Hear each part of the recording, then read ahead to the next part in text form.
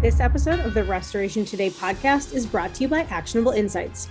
Actionable Insights is the restoration industry's leading educational nonprofit, helping contractors and carriers settle claims on the daily. Go to getinsights.org. Hey, restorers, thanks for checking out a fresh episode of the Restoration Today podcast. Today, I'm excited to have somebody new joining the podcast, somebody who comes from outside the industry, but is going to bring, I think, some really valuable insight for restorers who do kind of the trauma scene, biohazard, crime scene cleanup. So I'm joined by Dr. Jan Canty. She is a psychologist, an author, a speaker, and a fellow podcast host. She's the author of a book called What Now? Navigating the Aftermath of Homicide and Suicide. I came across Dr. Canty through a blog that I saw she was writing about the ethical lines that some restoration companies do cross when it comes to handling crime scene and trauma scene cleanup. And I know that all the restorers listening to this know that happens and are aware, and there are some that are very annoyed that happens, and some also that maybe are doing things that they don't realize are ethically not right, or something that could be actually hurting their customers, not helping their customers. So Dr. Canty, thank you very much for being here. I am going to toss it over to you to have you introduce yourself and share a little bit about your background and how you came to be kind of an expert, maybe unfortunately, but fortunately, in this field. My background is that I'm originally from Detroit, and back in 1985, my husband was murdered. It was a very highly publicized crime. So I ended up leaving altogether. And for 30 years, I did not speak of it to a soul. Nobody knew. But I have a relative who I absolutely love, who does crime scene cleanup, biohazard recovery, who recommended that I start a podcast for other homicide survivors. And at first, I'm like, I don't think so. I don't know anything about podcasts. But she persisted and I did it. And I'm so glad I did. And she ended up assisting me, more about the crime scene cleanup industry because my husband was not murdered in our house. So I didn't have to deal with that. But since that time, I have been studying it from a different angle. And that is some of my podcast guests who've had that happen to them. And I've also attended a national conference for biorecovery workers and got to meet many of them there. So I come at it from a couple of different ways. Okay, all right. And how long ago did you write your book? Talk a little bit about your book and the different topics that you cover in there. The book, What Now, just came out this year. Okay. It's 450 pages. It's kind of organized linearly with the death notification, dealing with the media, what friends can do in the early hours, like keeping you safe, keeping the media away, then talking about the media, the investigation, crime scene cleanup, uh, testifying. Not everybody gets called to testify, but some do. And then later on, we talk about things like grief and the financial fallout, which is horrendous. And most people don't even think about that, down to, funeral planning. There's just so many angles to cover, which is how it ended up being longer than I expected. And then it kind of ends up down the road. The last two chapters is dealing with the parole of the convicted and advocacy for others. And what else? So your husband was murdered outside of your home. So what was it like for you as the victim, even though it didn't happen in your home, kind of navigating the days, weeks, months, years after that? I know that restoration companies hopefully know that it's so important to keep anonymity of people, even though you didn't have anything happen in your home. People who maybe do have crime and trauma scene cleanup happen in their home, that anonymity aspect is really important, or protecting the details of the insured or the homeowner or whoever. So talk a little bit about that and kind of your experience of your life since then. It's a whole book right there. Yeah. Even though it did not happen under my roof, the media exposed every detail they could possibly expose, up to and including a map to my house on the cover of the Detroit News. Every little nuance was in the paper. They waited outside the morgue when I had to go in to identify him. They disrupted his funeral. They came into my office. They interviewed my neighbors. You name it, they did it. So I felt re-traumatized by the media, and I know what that feels like to be exposed after a murder, not by a crime scene cleanup company, but by the media. And it is very scary. you don't know what's going to come of that. In my case, it caused people to come by the house and point and have their pictures taken. They stole things from the outside of my house, and I could no longer afford to live there. I had just, I mean, within days, finished my postdoctoral fellowship, so I had no income to speak of. So I had to sell the house. There was no, and I didn't want to live there anyway, for a lot of reasons. So it devalued my house. The attention that the media threw at me, and what we homicide survivors call death tourists, devalued my house to the point where it sold 23% less than it should have. So Wow. that's the impact that notoriety can bring. And it haunted me. After 18 months, they did not relinquish their investigation of me, is how it felt. And I did not know till later that was because one of the people involved in the Detroit News wanted to write a book. So any little thing that happened, he just flared the flames of it, and it wouldn't go away. So I ended up pulling up stakes and leaving, which I did not want to do. Detroit was my home. I had my friends there. My relatives were in the cemeteries there. I had a lot of positive memories about the city, but I just didn't think it was going to let up. And so I ended up pulling up stakes and moving to a place where nobody knew me, which was easier to do back then because this was 1985 and there was no such thing as the internet. But it felt good to get away. It felt good to be in a place where nobody knew me at all, and a place that was quiet and no media, no police, no snoopers coming around. It was really about 18 to 24 months later that I could start my grieving process. Because before that time, I was just putting out fires. If it wasn't the media, it was the investigation. If it wasn't that, it was bills. It just went on, and my own health began to take a toll.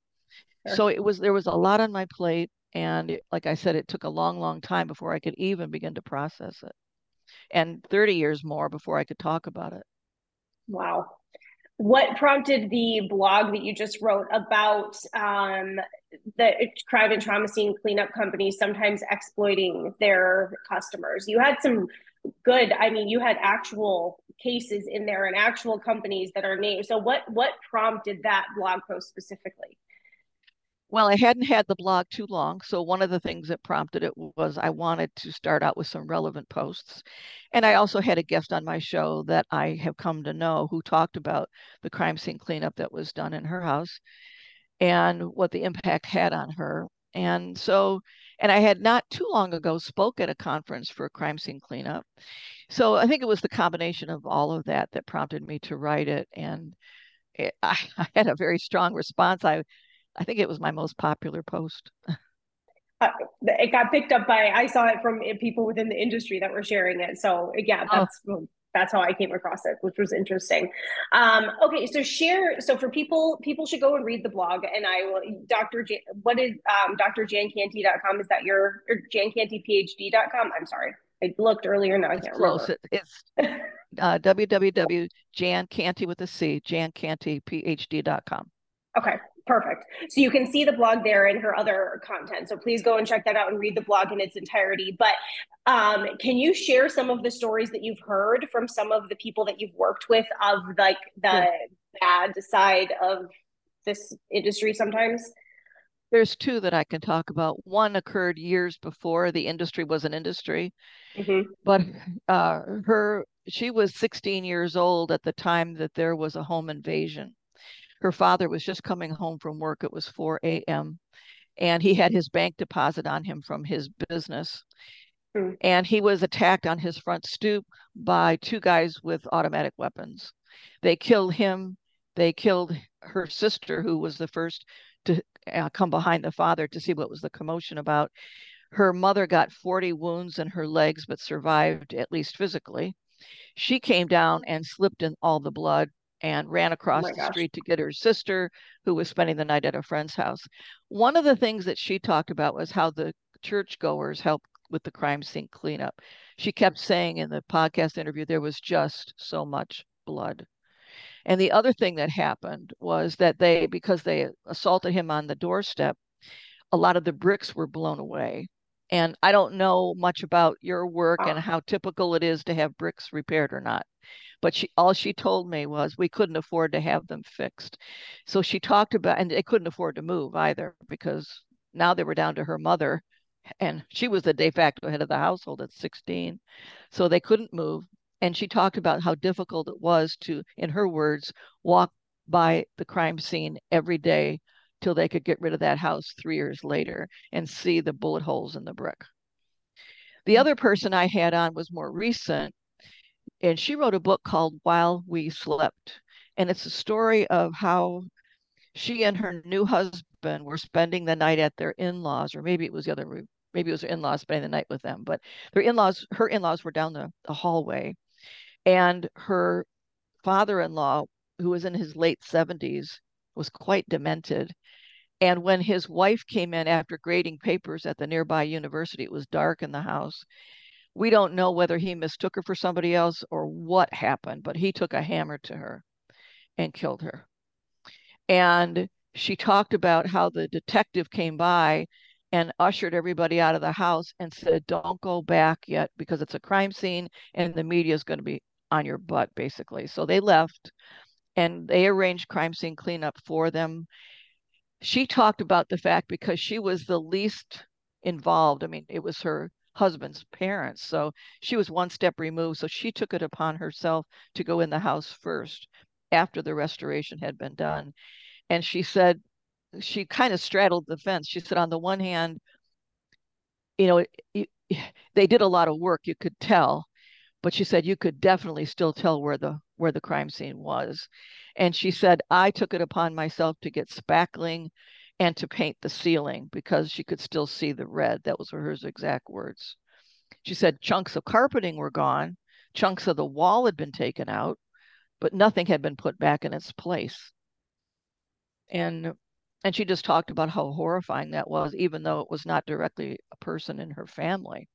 And she said she's tried to spare her husband from that. And the person responsible for the murder didn't even understand he had done it.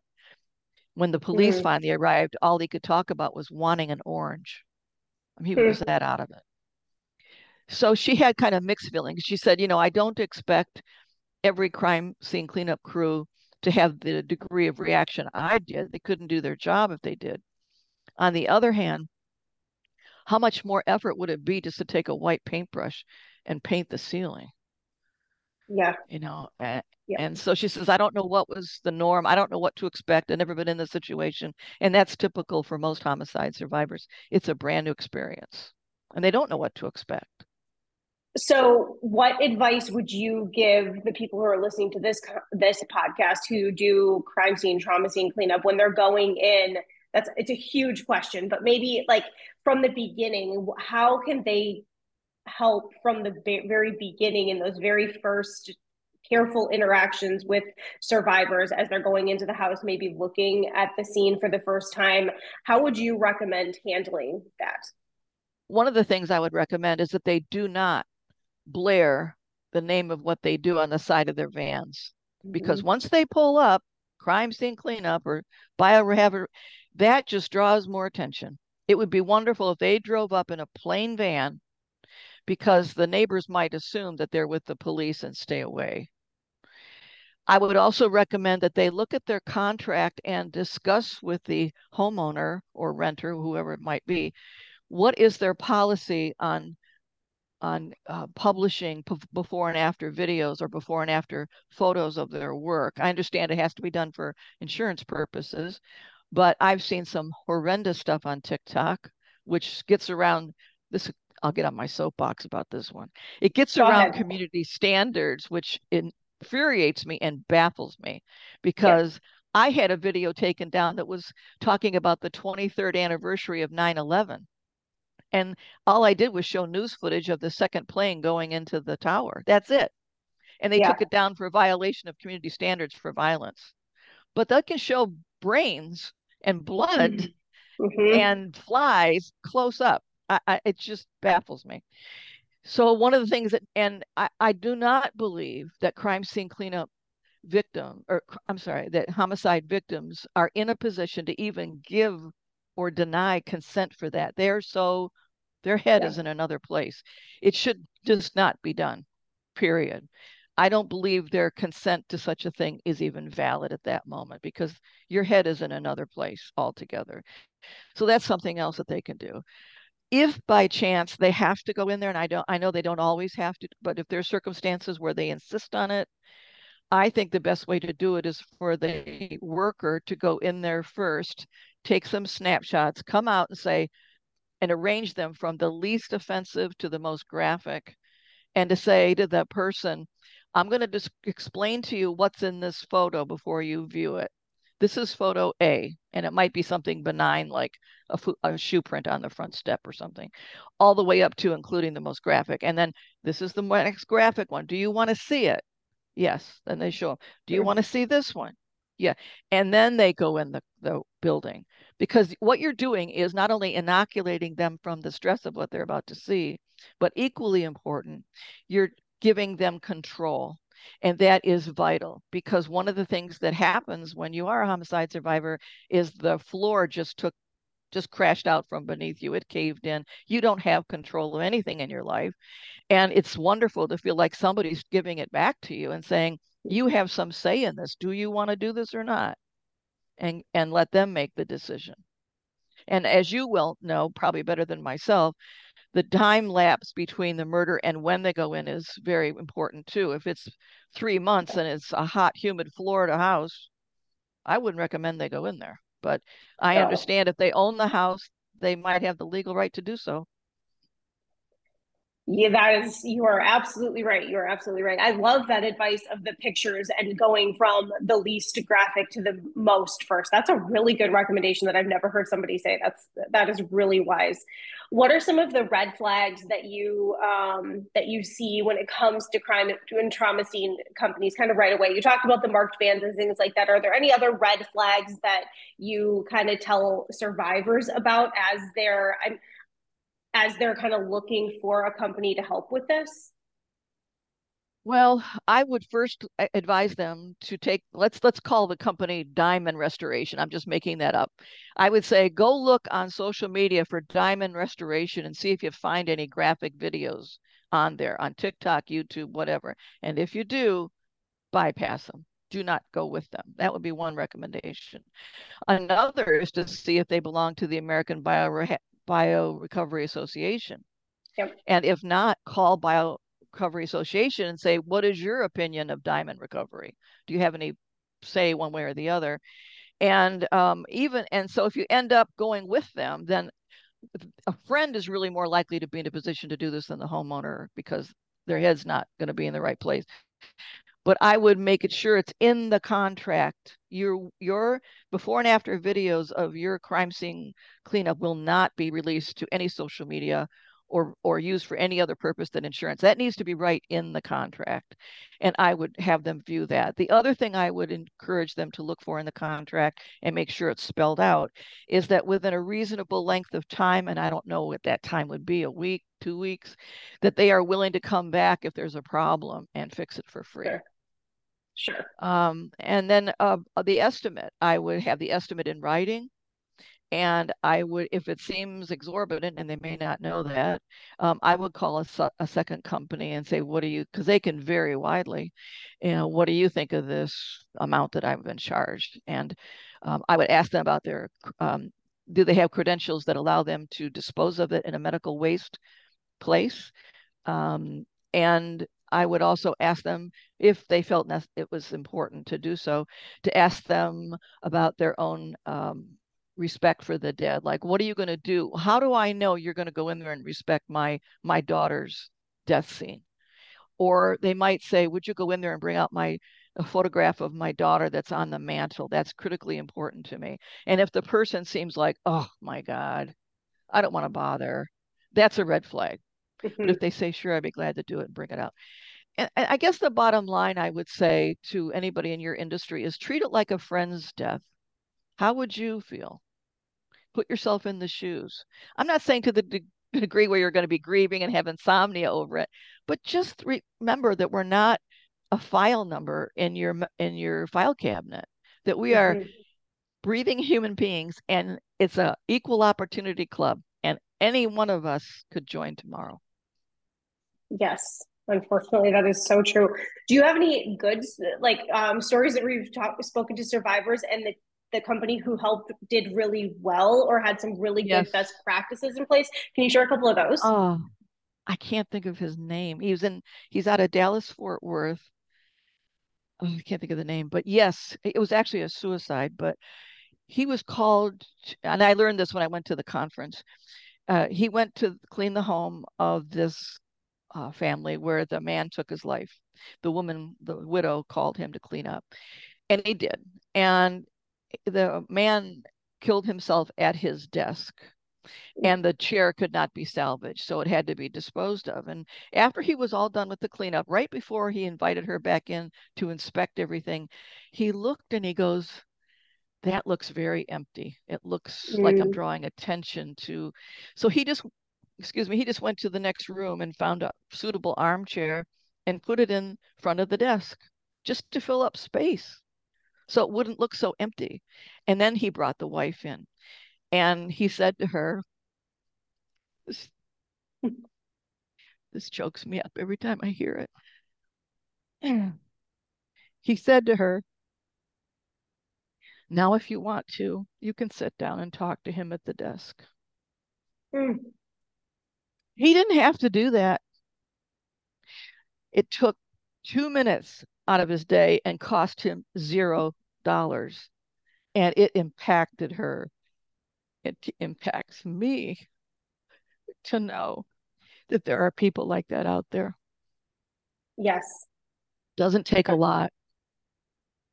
That is a great story. And so, yes, again, something so little and shows, I think, people that have that level of compassion, they've probably also done the job really well. They probably also very much know what they're doing and are following ABRA guidelines and industry best practices, those kinds of things. So perfect. Well, Dr. Canty, anything else that you want to share? Any other stories or tidbits or anything before we wrap it up? I really appreciate your wisdom and your insight. I know that this is going to be valuable for restorers. I know that this is a point of frustration for the restorers who are trying to do it well, and there are other kind of bad actors that aren't doing it well. I'm trying to be a mouthpiece for the ones that do it well. Believe me, that's why I have a chapter in my book on it. That's why I did the podcast about it and so on. Yep.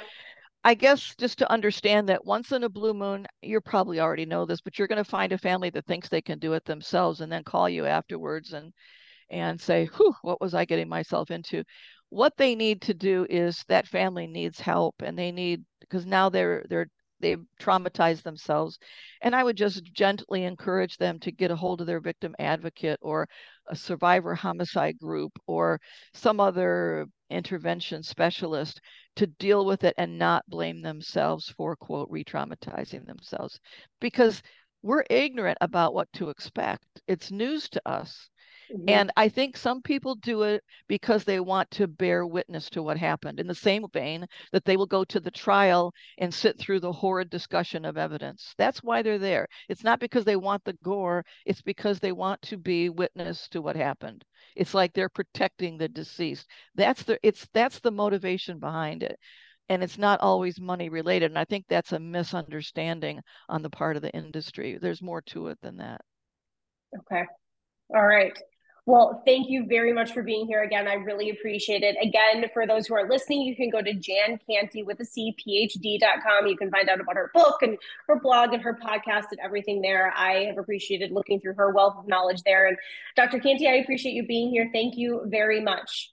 Thank you for having me. I do appreciate it. For more Restoration Today and the latest news, visit our website, cnrmagazine.com, and find the latest episodes of the Restoration Today podcast on your favorite podcasting platform.